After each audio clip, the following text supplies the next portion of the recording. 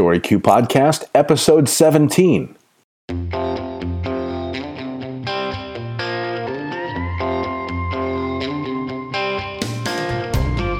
Since its successful launch in 2006, Dennis Michael Sherman's line of 5 seasonings and 3 sauces has won more than 60 awards at juried competitions around the country, from well-respected organizations such as the National Barbecue Association, the Fiery Foods Challenge, and the Best in Barbecue.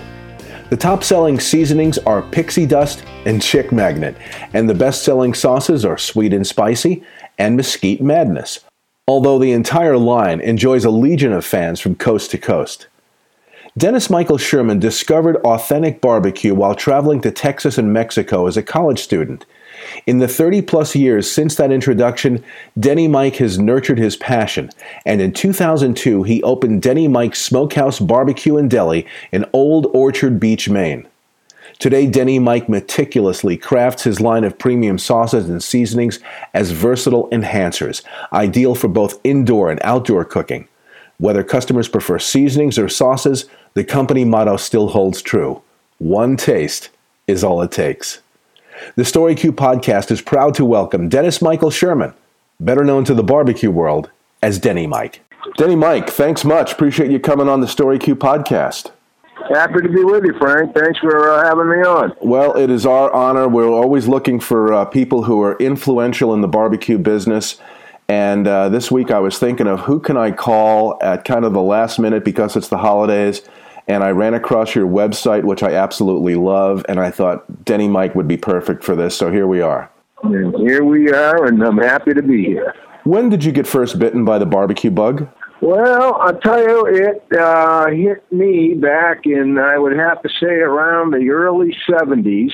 In the Houston area, Texas, I was introduced to dry rub, Texas-style dry rub barbecue, having gone to school at the University of the Americas in Cholula, Puebla, Mexico. So I became good friends with a guy from that area, Houston, and the rest is history, as they say.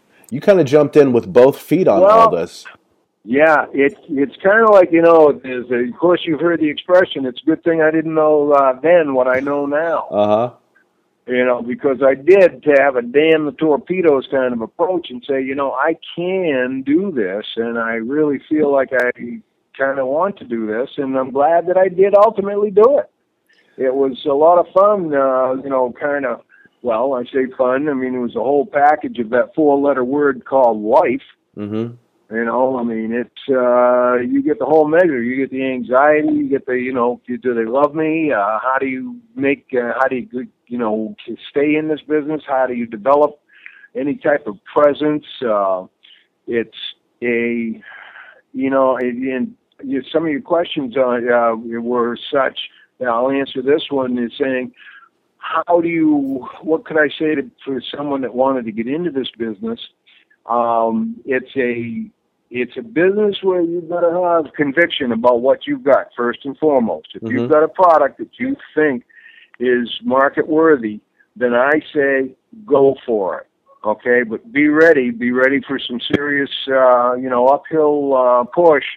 You've got to have a lot of wherewithal. You've got to have a lot of determination and pluck, and then it comes down to luck. Now, unfortunately, the new players that are coming into this game are finding a vastly different arena than I even found 10 years ago. There's the number of players has grown 100-fold. Everybody and their uncle and their cousin and their sister-in-law thinks they've got a sauce or a seasoning that they should produce and will sell. Well, let me tell you something. You and the zillion other people that are trying to do it are going after a very small pie. Uh-huh. It's a very tough game, and it's but it's something that if you like a challenge, you think that what you've got is worthy of everybody else, against everybody else out there, then I say, come on in. The water's fine.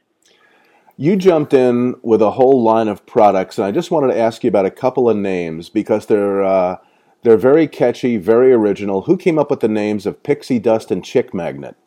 Yeah, boy, don't I get asked that more than once. And I love, responding to the question.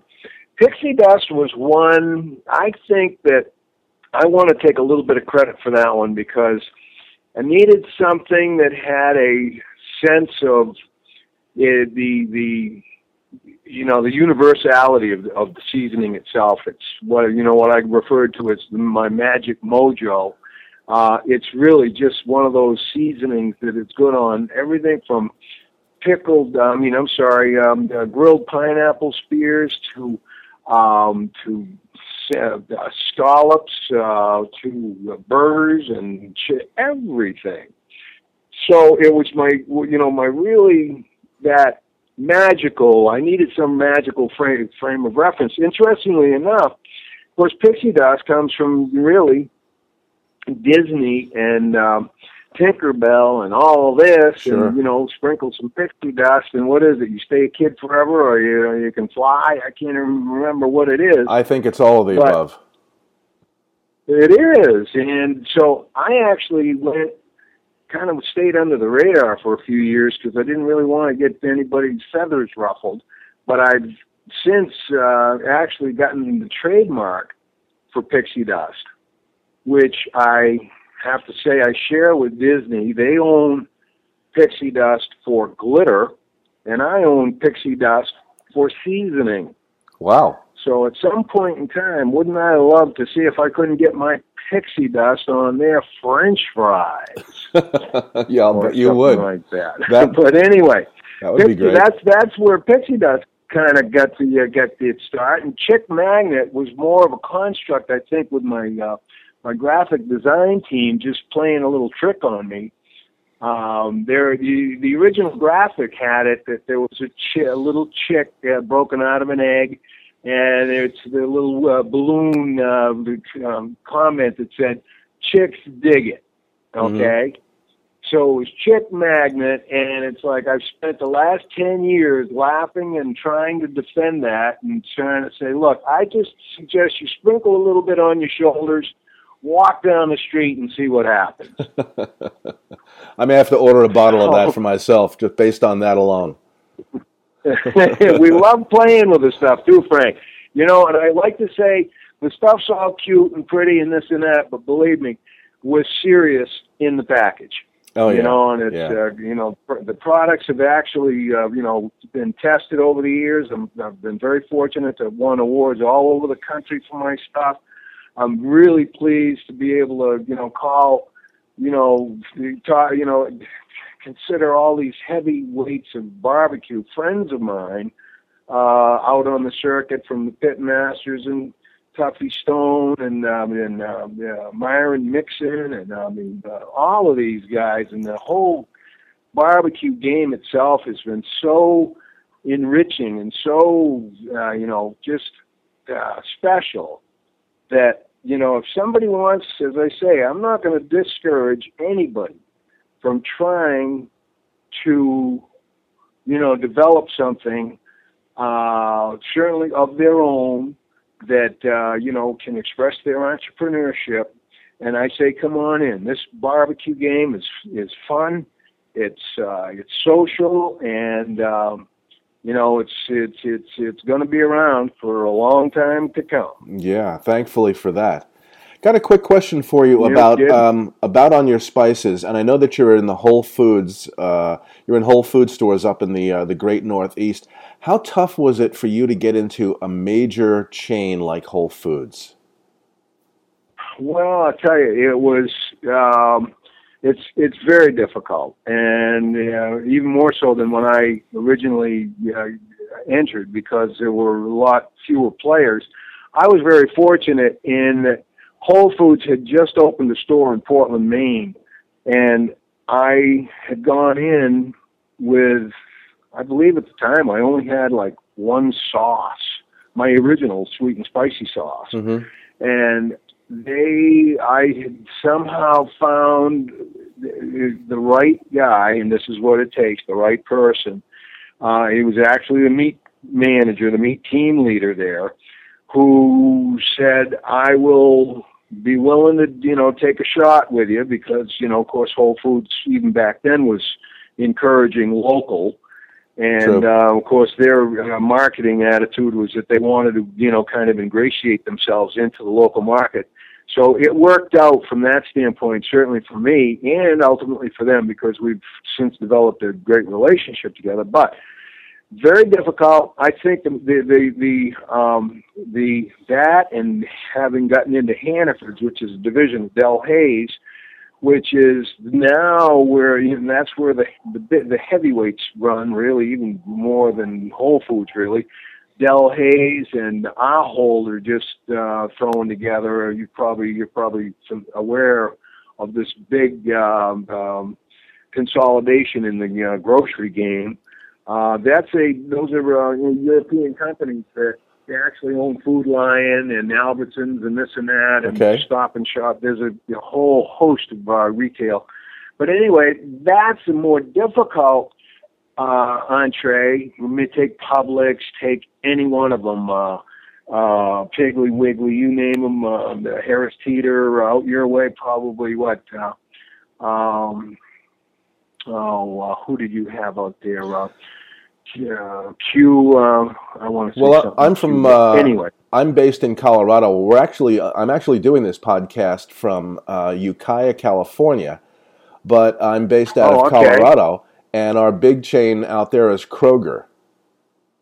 Right, and Kroger, of course, is one of those that are the biggest and a heck of a player. In fact, given Whole Foods fits because of their how should I say their ability to pivot onto the specialty food and organic part of the game, and they're really giving Whole Foods a run for their money because with their volume, they're certainly able to control pricing. Sure. To a great extent. But anyway, getting back to the difficulty of getting into these retailers, it's a process. I mean, these guys, especially this category, Frank, I caution anybody that's just coming into it. I need to say this. The buyers, the category buyers are so inundated with seasoning, new rubs, new sauces, this and that, and they are so chock-a-block full that they can't take any more products in. Yeah. Whole Foods in Florida. I'm in Whole Foods from Maine to Mississippi. Now, Florida is a region by itself. I'll give you this for an example. When I approached, and even I'm in 200 Whole Foods stores, had to basically take a number, get in line, and say, I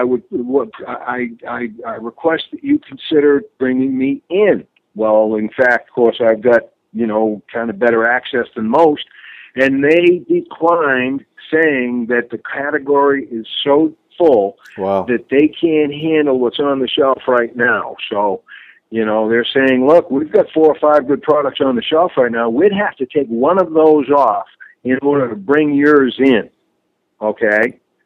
Now, would you want us to do that to you? If you were on the shelf, and would you want that pressure and that, lack of loyalty and so on and so forth? There's a whole bigger game going out there when it's, you're talking about how do you get in and how do you stay in? It's amazingly difficult.